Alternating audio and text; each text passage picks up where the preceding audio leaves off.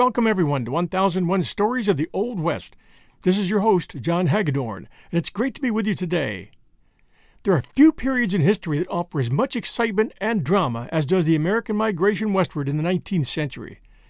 The American frontier offered freedom and a new life to tens of thousands of people who were willing to give it a chance. Many of them were from east of the Mississippi, and still others were immigrants from other countries. All colors, all backgrounds, rich and poor, it didn't matter. They had one thing in common. They all came for a chance to build a new life. These were their stories, culled from autobiographies, newspaper accounts, historical writers, and diaries, mostly written by or narrated to writers by people who were there and experienced it. I'll be sharing stories that take in the American frontier, which I define basically as everything west of the Mississippi by 1830, as well as the American Southwest, loosely called the Old West. You can expect to get some great history here, as well as hours of entertaining and informative accounts. Send us reviews and share with your friends who enjoy the West and its stories. That's all we ask. And now, this week's story. Welcome back, everyone, to 1001 Stories from the Old West. This is your host, John Hagedorn. Today, the Great Oklahoma Land Rush of 1893, an eyewitness account. Thought you would enjoy this. At precisely 12 noon on September 16, 1893, a cannon's boom unleashed the largest land rush America ever saw. Carried by all kinds of transportation, horses, wagons, trains, bicycles, or on foot, an estimated 100,000 people raced to claim plots of land in an area of land in northern Oklahoma Territory known as the Cherokee Strip. There had been a number of previous land rushes in the territory, but this was the big one. In 1828, Congress designated the land that would become Oklahoma as Indian Territory. White settlers were required to leave, and a number of tribes from the east and south were forcibly moved into the area from their ancestral lands. Chief among these were the 5 civilized tribes, the Cherokee, Choctaw, Chickasaw, Creek, and Seminole, who allied themselves with the South during the Civil War. Following the war, the U.S. government looked upon these tribes as defeated enemies. This animosity, combined with increasing pressure to open up the Indian Territory to white settlement, prompted the first land rush in 1885. A second followed in 1889. By the time of the Oklahoma Land Rush of 1893, America was in the grip of the worst economic depression it had ever experienced. This was one of the factors that swelled the number of expected land seekers that day. Many would be disappointed. There were only 42,000 parcels of land available, far too few to satisfy the hopes of all those who raced for land that day. Additionally, many of the boomers, those who had waited for the cannon's boom before rushing into the land claim, found that a number of the choice plots had already been claimed by Sooners, who had snuck onto the land claim area before the race began. The impact of the land rush was immediate, transforming the land almost overnight. The rifles snapped and the line broke with a huge, crackling roar. So wrote Seth Humphrey, who was involved that day in the land race, in his memoirs which follow. Humphrey and his brother had joined the mad rush that day, not to race for land, but just for the fun of it. We join his story in the moments just before the starting guns unleashed a mad dash for land. He writes, "At last the eventful morning broke, a day exactly like all the rest, hot and dry, a south wind rising with the sun dead ahead, and a hard proposition for bicyclists. We had stayed overnight in the little hotel of a town within a mile of the border, several of us in one room, but at least we 2 of the bicycle corps did not have to mix up with the jam of horses about the place. And we had another decided advantage in not having horses to look after in a hot prairie wilderness where there was not a well, scarcely a stream not gone to a dry bed, and only an occasional water tank on the one railroad running south to Texas. This water would be of service only to the comparative few who could locate nearby." 11:45. The line stiffened and became more quiet with the tension of waiting. Out in front 100 yards and twice as far apart were soldiers, resting easily on their rifles, contemplating the line. I casually wondered how they would manage to dodge the onrush. Perhaps they were wondering that too. The engine, a few hundred feet away, coughed gently at the starting line. Its tender and the tops of its 10 cattle cars, trailing back into the state of Kansas, were alive with men. Inside the cars, the boomers were packed standing, their arms sticking out where horns ought to be. 5 minutes. 3 minutes. The soldiers now stood with rifles pointing upward, waiting for the first sound of firing to come along their line from the east. A cannon at its eastern end was to give the first signal. This the rifles were to take up and carry on as fast as sound could travel the length of the Cherokee Strip. All set. At 1 minute before 12 o'clock, my brother and I, noticing that the soldier out in front was squinting upward along his rifle barrel and intent on the coming signal, slipped out 50 feet in front of the line, along the railroad embankment. It was the best possible place from which to view the start. It has been estimated that there were somewhere around 100,000 men in line on the Kansas border. Within the 2-mile range of vision that we had from our point of vantage, there were at least 5,000, and probably nearer to 8. Viewed from out in front, the waiting line was a breathtaking sight. We had seen it only from within the crowd or from the rear. The back of the line was ragged, incoherent. The front was even, smooth, solid. It looked like the lineup that it was. I thought I had sensed the immensity of the spectacle. But that one moment out in front gave me the unmatched thrill of an impending race with 6,000 starters in sight. First in the line was a solid bank of horses. Some had riders, some were hitched to gigs, buckboards, carts, and wagons. But to the eye there were only the 2 miles of tossing heads, shiny chests, and restless front legs of horses. While we stood, numb with looking, the rifles snapped and the line broke with a huge crackling roar. That one thundering moment of horseflesh by the mile, quivering in its first leap forward, was a gift of the gods, and its like will never come again. The next instant we were in a crash of vehicles whizzing past us like a calamity. The funniest of all the starters was the engine with its 10 carloads of men. From our stand 50 feet directly in front of it, I was contemplating it as the chief absurdity of the race when the rush began. The engine tooted incessantly and labored hard, but of course she couldn't get under way with anything like the quickness of the horses. Of course, everybody on the train was mad with excitement, particularly since they were packed in without a chance to vent their emotions in any but some noise-making way. With the first toots of the engine came revolver shots from the crowds all along the tops of the cars, and at least a few from those penned up inside. The fusillade, which kept up all the while the train was pulling out past us, had a most exhilarating effect. My old gun, I suddenly noticed, was barking with the rest of them. A little before midnight, we woke to a distant clatter of hoofs, shouting and shooting. Number, section, township, range, keep off and get off. Then crack, crack went the rifles, after each call from the pretty country we'd been admiring at sundown. After a hearty breakfast, we pumped up our sorry tires and packed up to start south for the town sites. Ever since daybreak, boomers had been straggling northward, bound for Kansas and all points east. One young fellow who stopped for a moment while we were eating breakfast was a fair sample of this crowd. He had staked a claim in our nice little valley, along with a half a dozen others on the same tract, and of course, as in such cases all over the Strip, nobody under heaven could know who had arrived first. But for him the delicate question had been settled by the gay horsemen in the pitch darkness of the night before. By the time they were through with him, he felt assured that he must have arrived about a week late. I wouldn't live here next to such neighbors anyway, he told us with considerable heat. At this safe distance and in the daylight, his feelings had turned to indignation, but he was still trembling a little. This eyewitness account appears in Humphrey, Seth King, Following the Prairie Frontier, 1931. We'll return to an eyewitness account of the Great Oklahoma Land Rush of 1893, right after these sponsor messages. You know how to book flights and hotels. All you're missing is a tool to plan the travel experiences you'll have once you arrive.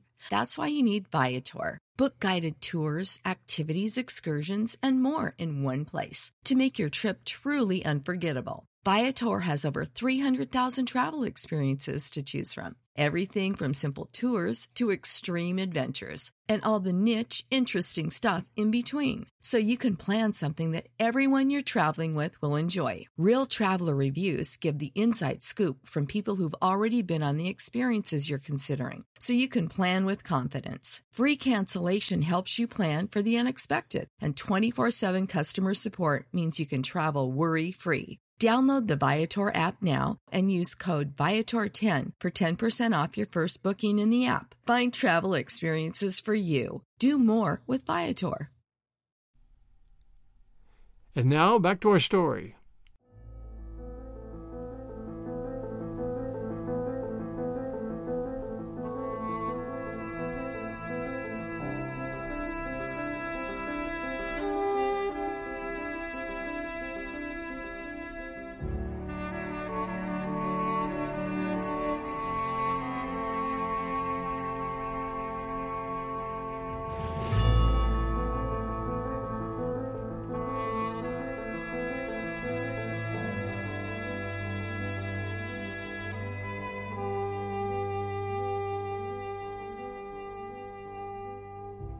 And now we'll share a newspaper account with you of that same land rush. Cherokee Strip opened at last. Hundreds of thousands of men and women join in a terrible rush for land. Sooners secure the best claims. Boomers on racehorses and railroad trains find the choicest spots already taken. Wild scenes on the border. When the signal was given at noon, the plains were quickly covered by a multitude. Arkansas City, Kansas, September 16, 1893. The bars enclosing 6 million acres of public land in the Cherokee Strip were let down exactly at noon today, and more than 100,000 men and women joined in the mad rush for land. Men who had the fastest horse rode like the wind from the border, only to find other men with sorry-looking animals ahead of them. Fast teams carrying anxious home-seekers were driven at breakneck speed, only to find men on the land who had gone in afoot. Every precaution had been taken to keep out the boomer element, and yet that same element, profiting by former experiences, had captured the land. The rumble of teams could be heard all night as they moved out to the Strip. At the railroad stations, the men stood in line at the ticket offices, awaiting the slow movements of ticket sellers, who could not sell more than 2,000 tickets an hour. The great jam, however, was at Orlando, where were gathered 20,000 Perry citizens, all anxious for the time to come when they could start on their 10-mile race. The start was made at noon. For an hour before, the borders of the Strip were black with men, horses, and teams. From the elevation at Orlando, the line could be seen for a distance of 8 miles east and 10 miles west. In each direction, the line was crowded until it appeared to be only a black ribbon outlined on the gray surface about them. Half a dozen times someone would shout the hour of noon, and 50 to 100 horsemen would draw out of the line, only to be driven back by the cavalrymen who were patrolling the Strip in front of the impatient throng. When the signal was heard, a puff of smoke was seen at last out on the plains to the north, and soon the dull report of a cannon was heard. A dozen carbines along the line were fired in response to the signal, and the line was broken. Darting out at breakneck speed, the racers soon dotted the plains in every direction. Following them came light vehicles driven with a madness that disregarded every obstruction, the drivers yelling and urging their horses with whips as well as voices. Then followed heavy wagons, enveloped in clouds of dust, the noise made by their wheels resembling long, continuing rolls of thunder. Behind these came anxious footmen carrying blankets, water, and stakes, regardless of the heat and dust. Before them was the unknown. Behind them were all the discomforts of Orlando. The trains were loaded rapidly. There was an attempt at first to examine the registration certificates, but this was soon given up as the rushing thousands pushed those ahead of them, the trainmen giving all their time to collecting the tickets. The first train of 12 cars pulled across the line at noon, crowded as trains never were before. Platforms and roofs of cars were as black with human life as were the interiors. Following this train, with an interval of only 2 or 3 minutes, went another and another until the last, consisting of flattened coal cars, all crowded, had pulled across the line, followed by at least 3,000 disappointed and panting men who were determined not to be deprived of their rights. The run to Perry was made in 3/4 of an hour. Before the train stopped, men began climbing out of the windows and jumping from the platform. The south line of Cowley County, with Arkansas City as the center, presented a scene almost as animated and exciting as that at Orlando. The 100-foot strip for a distance of more than 20 miles was filled with struggling, expectant humanity last night. Additions were made to the crowd all night long, and at 10 o'clock this morning, east and west of the Chilocco School, there was a long black line. Men would start out occasionally, but threats, not to be disregarded, soon brought them back. When the signal was given away, they all went, and the scenes on the south line were repeated. There was a jam at Chilocco Creek, which, owing to the steep north bank, was passable at only a few points. In many instances, men leaped their horses down the 18-foot embankment, landing in the water and hastily scrambling out again. Others were so unfortunate as to cripple their horses, and, abandoning them, they started on foot. Just east of the school, a heavy wagon loaded with 6 men was driven over the bank, which was concealed by the clouds of dust that came up from the burned prairie. As the horses went over, the men jumped, and all escaped unhurt except one, who had his leg broken. The trains for the south last night carried 2,000 persons, ostensibly to Orlando. All the way down, however, the boomers kept dropping off the trains as they moved, and when they stopped at stations. At Ponca, which is in the reservation, but 2 miles from the line, fully 500 men left the train, defying the feeble efforts of the 2 soldiers who had been placed there to see that no one left the train. These men did not become Sooners until they crossed the line, and though their entrance from the reservation had been forbidden by the Secretary of the Interior, they went out on the public domain from that point today, every one of them carrying a certificate of registration as credentials. Some of these men were town site speculators, while others were intending farmers. All the towns in Oklahoma and southern Kansas are practically deserted today. Few of the 150,000 boomers upon the border of the Promised Land at Guthrie, Oklahoma, closed their eyes in sleep last night.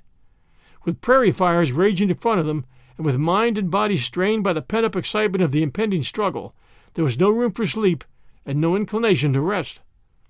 Wagons and boomers kept pulling up from the streams to which they had retired for water and pasturage, and loaded railway trains continued to arrive, and before the break of day, everybody was astir.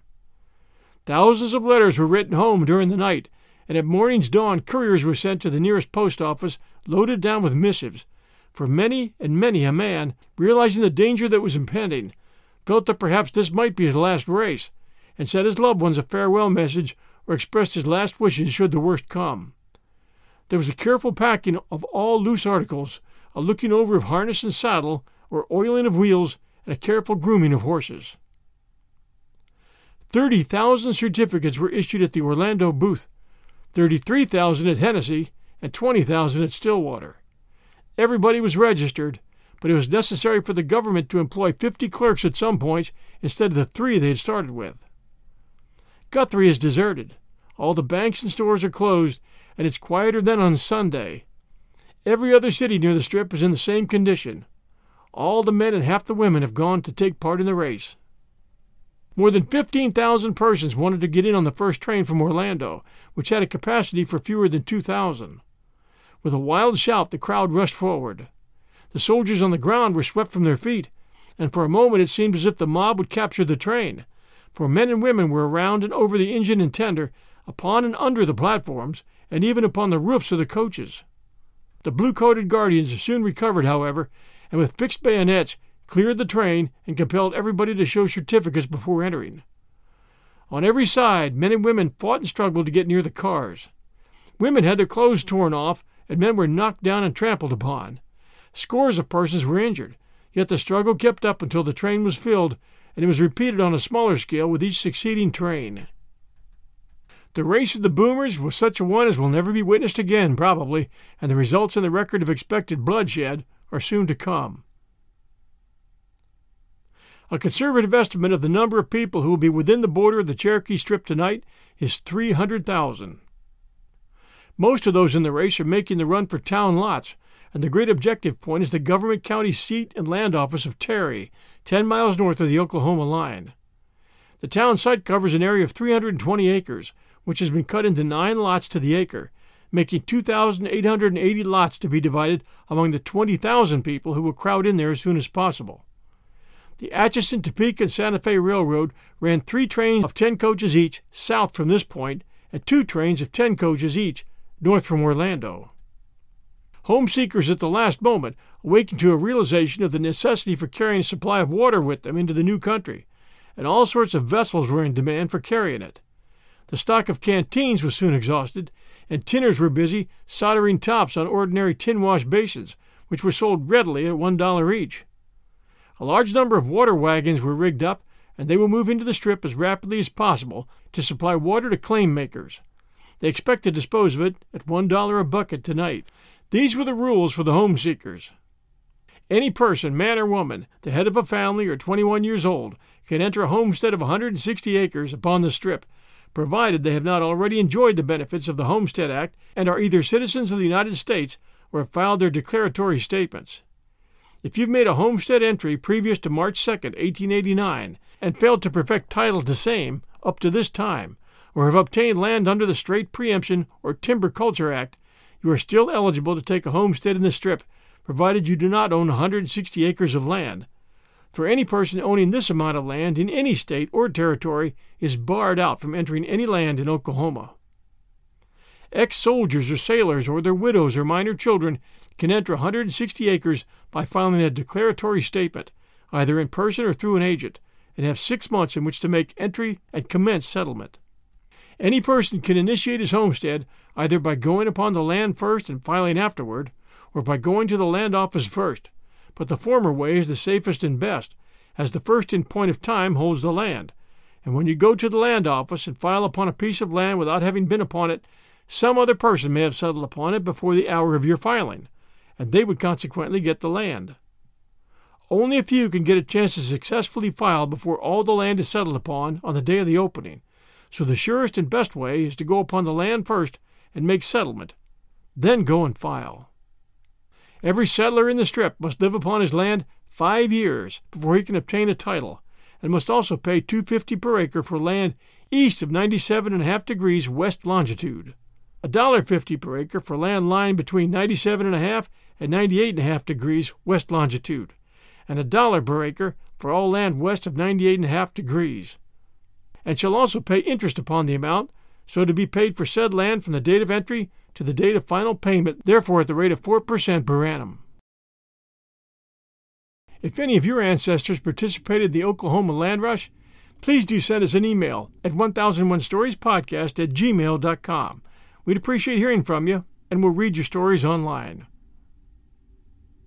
Thanks for joining us at 1001 Stories from the Old West. This is your host and storyteller, John Hagedorn. New episodes come out every 2 weeks on Sunday night. Until then, everyone, stay safe, and we'll be back soon.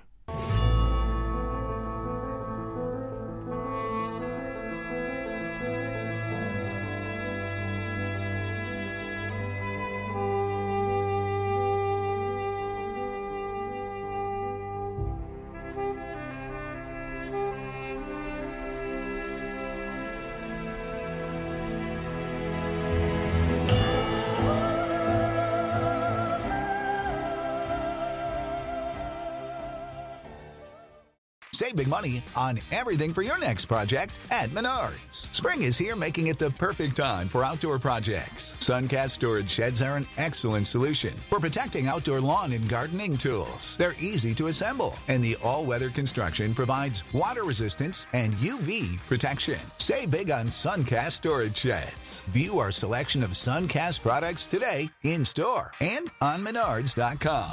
Save